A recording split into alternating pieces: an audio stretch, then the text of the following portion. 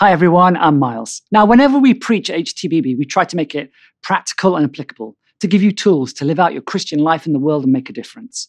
But it's really important to remember that being a Christian is not primarily about following a set of principles. It's about following and worshiping a person, Jesus Christ. We mustn't take our eyes off him, the author and perfecter of faith. You know, it can be possible to be in Christ, to be living for Jesus, but to begin to lose our amazement and awe of Jesus. To forget just how utterly unique and glorious and holy and inspiring he is. So our priority is to continue to look upon him in amazement, to grow in love for Jesus. And when we do that, we'll then find that kind of all the other aspects of being a Christian will begin to fall into place. So today we're going to look at a passage where Jesus reveals who he is. When three of his disciples get a glimpse of the awe-inspiring reality of Jesus as the glorious Son of God. And the reading is taken from Mark's Gospel.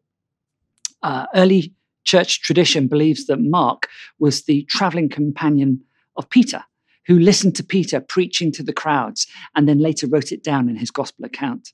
Church tradition also says that the gospel writer Mark is John Mark, the traveling companion of Paul and Barnabas, actually the cousin of Barnabas, who accompanied them on their first mission trip in Acts 13. And the oldest denomination in the world, the Coptic Orthodox Church, they believed that Mark eventually went to Alexandria in Egypt and started the first ever church there that grew into the Coptic Orthodox Church of today. So these words that I will read to you are God-inspired and written down by an amazing follower of Jesus. And we're going to look together at Mark chapter 9, verses 2 to 13. Let me read it for you.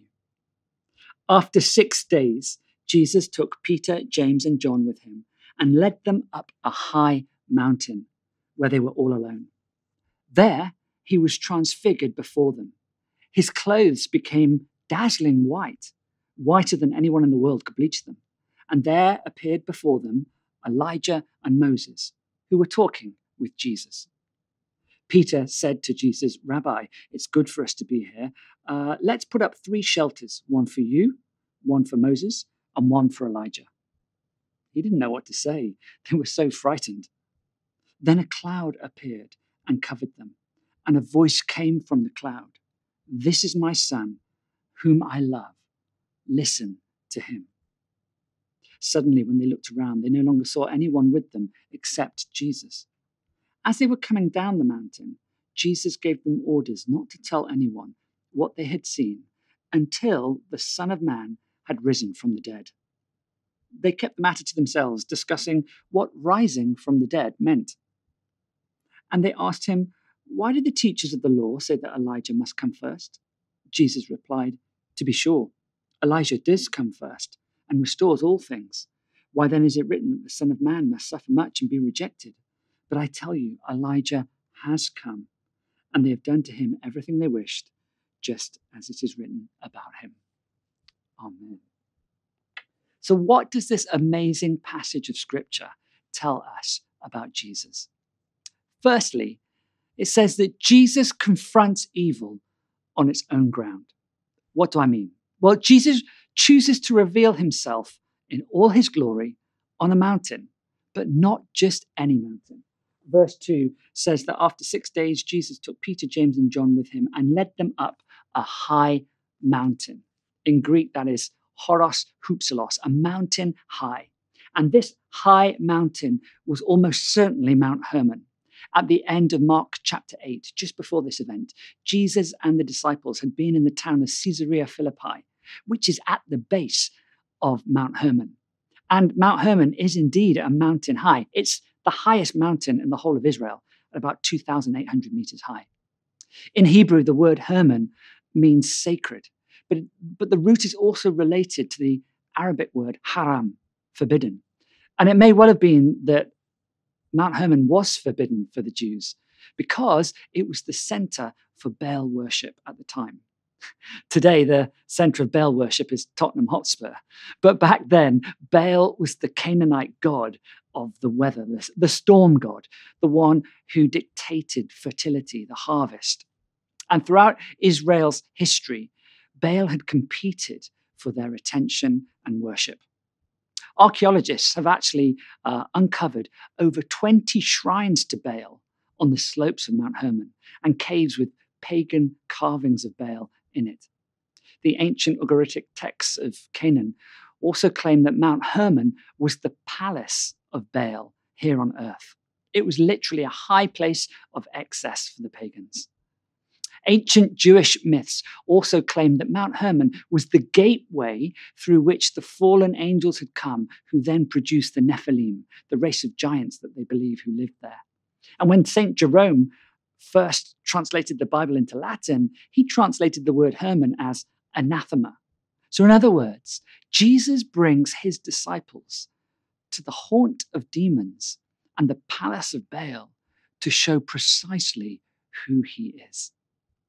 6 days before, in Caesarea Philippi, Matthew's gospel account tells us that Jesus had stood outside a temple, the Roman temple to the god Pan.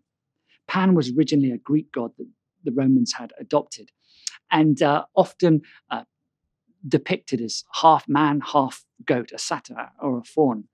And he was always playing the panpipes. He was the god of chaos and mischief, from which we get our word panic.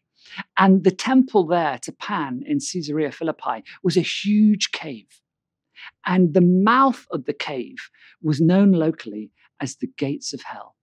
And it was outside that cave, that temple, that Jesus had stood there and declared himself Messiah and made the bold claim, I will build my church and the gates of hell shall not prevail against it.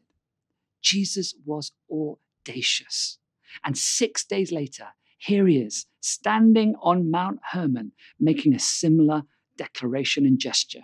Yet this time, it's God himself and the great Old Testament figures of Moses and Elijah who declare who he is. Think about it.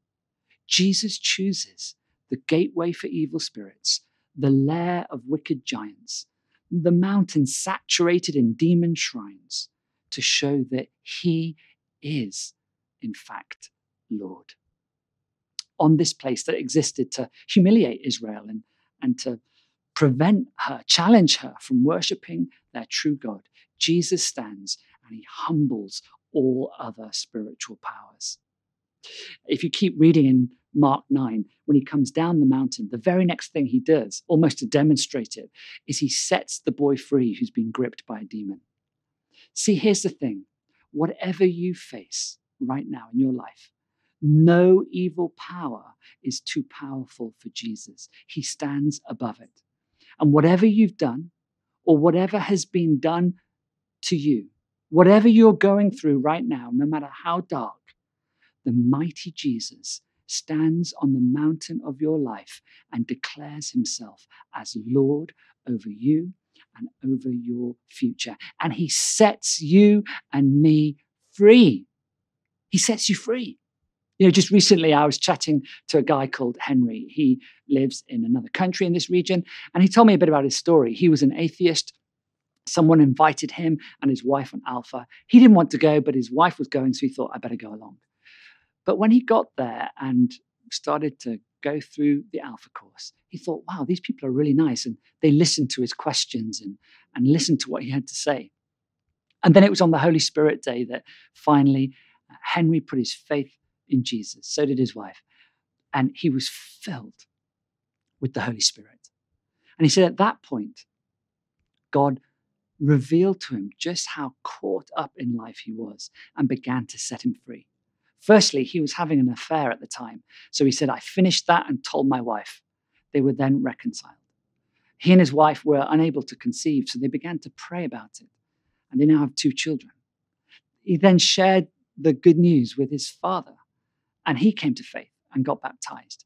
And then Henry began to serve at their local church they started going to and helping run Alpha. He said, we saw so many people come to faith in Jesus and set free. He said, we've had to plant 2 churches as a result. Jesus set Henry free. Jesus said, didn't he? If the Son sets you free, you'll be free indeed. So whatever your past, whatever your present, Jesus can stand on the mount of your life as Lord and Savior and set you free right now. The second thing this passage shows us is that Jesus revealed his true nature. The turning point in Mark's gospel is actually just before this, in Mark chapter 8, with Peter confessing that Jesus is the Christ, the Messiah. And then straight away, here in chapter 9, Peter, James, and John get an unveiling of who Jesus is, confirming Peter's confession as true. And after that, from this transfiguration onwards, the whole of Mark's gospel accelerates the story towards the cross. It becomes a passion narrative. And we get a glimpse here in Mark 9 of who it is precisely who will go and die for us on the cross. In verse 2, it says of Jesus that he was transfigured before them. The word here is metamorpho, from which we get our word metamorphosis, meaning to change form or experience transformation and be changed. Now, Jesus didn't change form, but he did unveil something of his nature, momentarily revealing his infinite glory. Think of it like this. It's a bit like the Superman movies, right? We, the viewers, get to see that Clark Kent, the mild-mannered reporter, is actually Superman.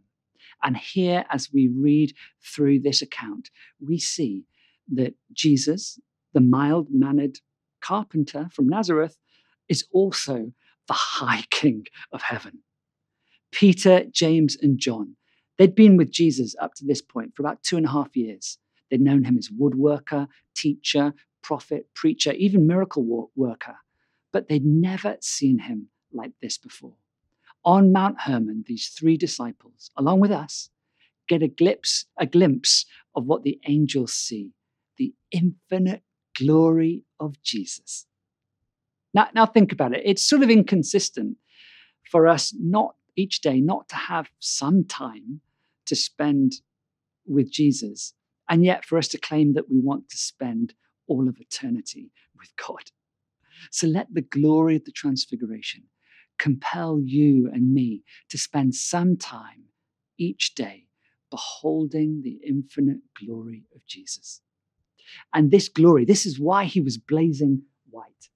In verse 3, it says, his clothes became dazzling white, whiter than anyone in the world could bleach them.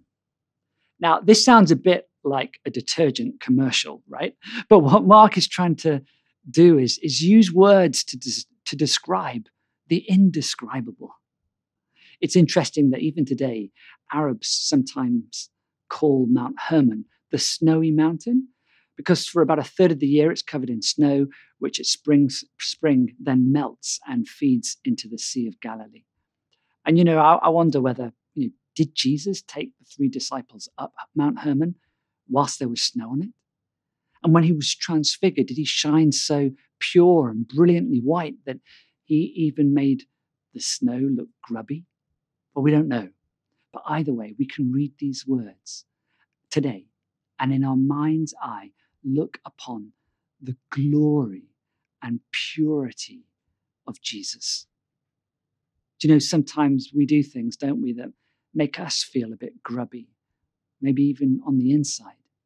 But the amazing truth is this, that when we put our faith in Jesus, accepting his sacrifice on the cross for us, then God Almighty, the creator of the heavens and the earth, right now, he looks upon you and he sees you shining bright, whiter than anything could be bleached, because of what Jesus has done for us. It was L'Oreal who said, because you're worth it. But really, it's the cross of Jesus that shows you that you are worth it. He sees you pure, holy, dazzling white right now. Receive that truth today. The third thing this passage shows us is that Jesus is honored by the champions of the Old Testament. In verse 4, it says this, and there appeared before them Elijah and Moses, who were talking with Jesus. Moses represents the law, Elijah the prophets, and Jesus, of course, is the one who fulfills the law and the prophets, the one whom the whole of Scripture points us towards. And in Scripture, and in particular, the book of Malachi, chapters 3 and 4, we read how the people of God anticipated that Elijah would return to prepare the way for the eventual coming of God's king on earth.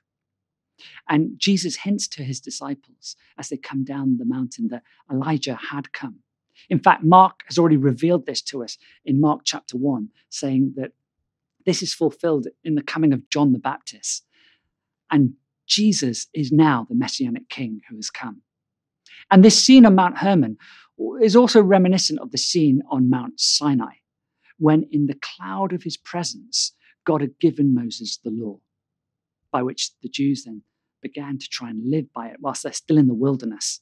And every year they had this festival called the Feast of Tabernacles, whereby the people would remember this. They would build makeshift shelters out of branches, and they'd sit in them for the week to remind themselves of how God had provided for their forefathers whilst they were in the wilderness, given them the law and brought them through the wilderness.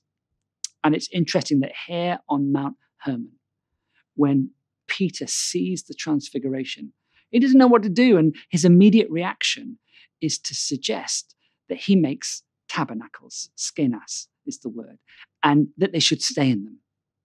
But Jesus essentially says to him, no, Peter, it's time to move on.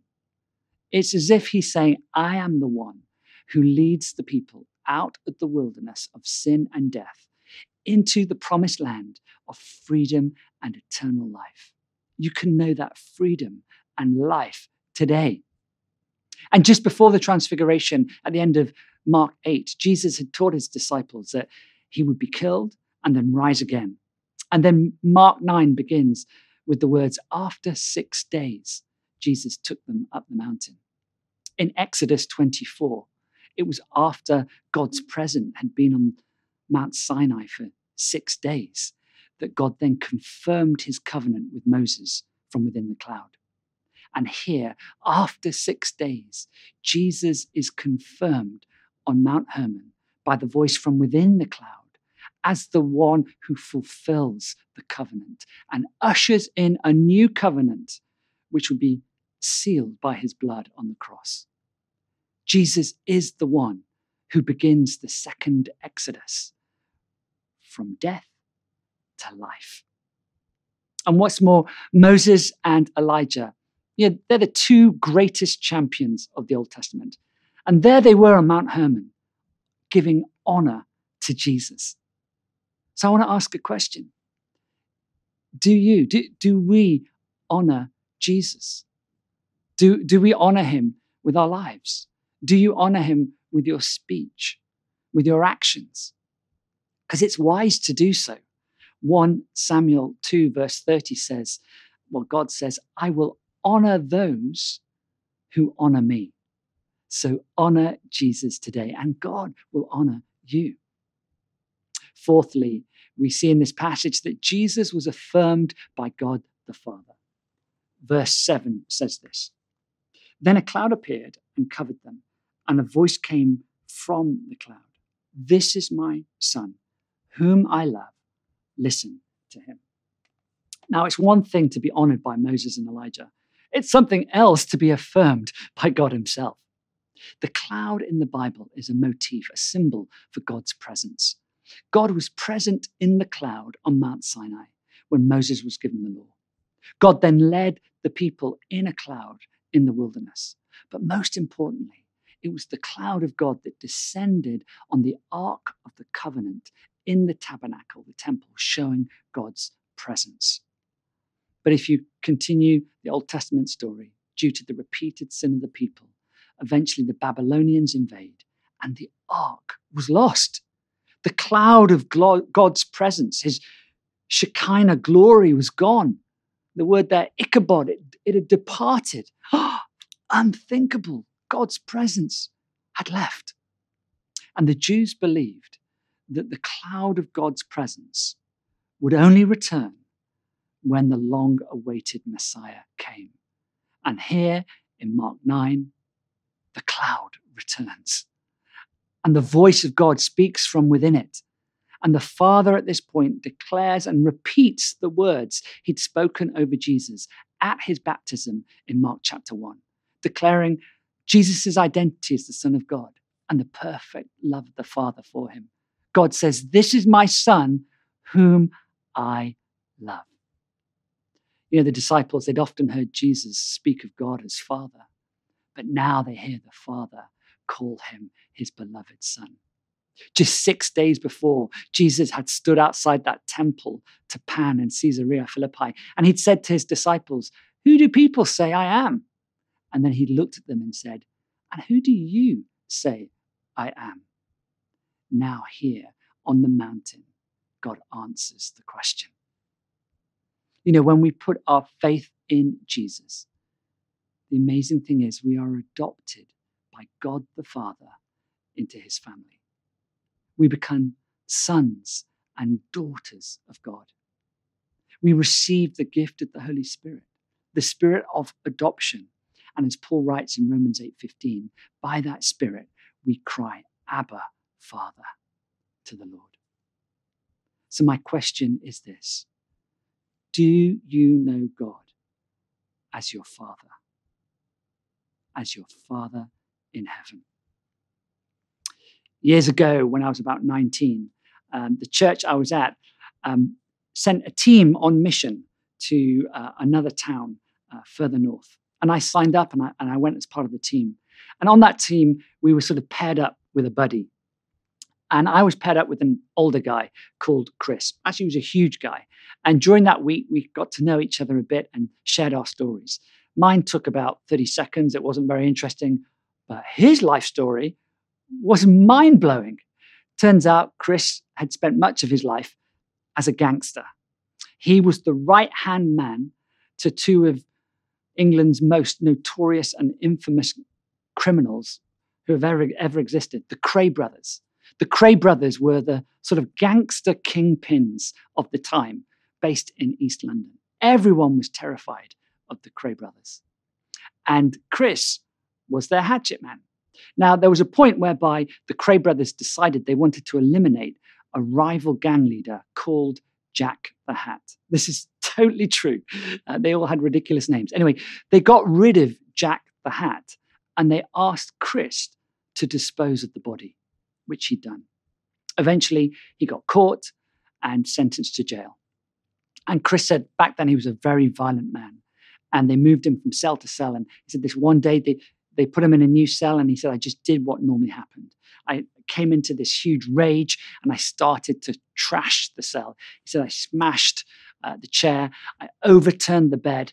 And he said, to my surprise, under the bed was a box full of books. He said, "I just went through the box and I started to throw the books all around the cell." He said, "Then I got to the very last book in the box." And he said, "I went to throw it and for some reason," he said, "I just couldn't let go of this book." He said, "I looked and saw it was the Bible." He said, at that point, a sort of peace started to come into the room, the cell. And he opened it and he began to read about Jesus. And there in prison, he came to faith in Christ. And God completely changed him as a person. And Chris said something very interesting to me. He said, in a prison, there's this sort of frenzy, this activity that happens in the lead up to Mother's Day. Yeah, a bit like today is Mother's Day, right? He said, in a prison, even the most hardened criminals, as it approaches Mother's Day, are like, "Oh no, I've got to get a card. I've got to write a Mother's Day card for my mum. How do I order mum flowers? Oh, do you think she'll come and visit me? Am I going to see mum next weekend?" He said, it's so interesting. But he said, that does not happen on Father's Day. He said, in a prison, you wouldn't even know it's Father's Day. Nobody's trying to write a card on Father's Day. Nobody is longing to see and visit, have their father visit. He said, most criminals, they don't even know who their father is. And if they do, they never want to see him again. The point is this: don't underestimate the importance of knowing the love of a father. Now, I don't know your story. Maybe you don't know your father, your earthly father. Maybe you do. Maybe he's amazing. Maybe you lost him, or maybe you do know your father and he wasn't a great father. Whatever the case, the fact is this: ultimately, we're all in the same position. We all have our perfect Father in heaven, God himself. And when we turn to Christ, God Almighty, the creator of all things, looks at you right now and says, that's my son, that's my daughter, whom I love. And then, as Paul tells us in Romans 5:5, God then pours his perfect love into our hearts by the Holy Spirit, whom he's given us. When you know God Almighty as your Father, then the course, the trajectory of your life will change for the good. And then finally, we see in this passage that from this point onwards, Jesus begins a journey from the Mount of Transfiguration to the Mount of Crucifixion. Now, given who Jesus is, who he's revealed himself to be, his plan then to die on the cross for you and for me, for all of humanity, well, it's as shocking as it is amazing. As Jesus comes down the mountain, he has this really intriguing conversation with Peter, James, and John that they don't quite understand what he's going on about. In verse 9 and 10, we read this: as they were coming down the mountain, Jesus gave them orders not to tell anyone what they'd seen until the Son of Man had risen from the dead. They kept the matter to themselves, discussing what rising from the dead meant. And then just a little bit further on in Mark 9, verse 31, Jesus again says to his disciples, the Son of Man is going to be delivered into the hands of men, and they will kill him. And when he is killed, after 3 days, he will rise. And then the next verse 32, it says, but they did not understand what he meant and were afraid to ask him about it. Why didn't the disciples understand what Jesus was saying? Well, in Jewish thought at the time, they believed that the resurrection of the dead would happen to all at the end of time. But the idea that one person would be resurrected ahead of all the others, this was completely new to them. They didn't understand what Jesus was telling them, of what St. Paul would later declare, that through his resurrection, Jesus would be the first fruits of those who have fallen asleep.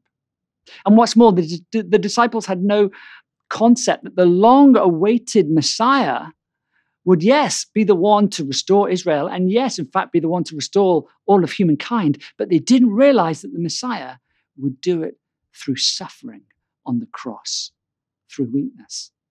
What Mark is doing here is taking two Old Testament ideas and fusing them together with mind-blowing eternal significance.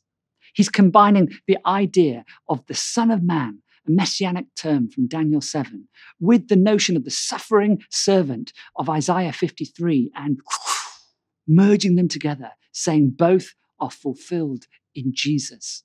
The Transfiguration reveals that, yes, Jesus is the Son of God. Yes, he is the Messiah, but he's also the one prepared to suffer, to die, and rise again to save us and restore us.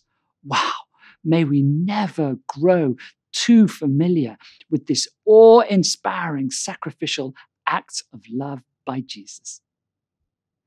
You see, on Mount Hermon, Jesus is revealed as the Son of God, but he comes down the mountain and describes himself as the Son of Man. On the Mount of Golgotha, the Mount of Crucifixion, he'll be the representative of humanity, dying for the sins of humankind. Here on Mount Hermon, God came down in a cloud.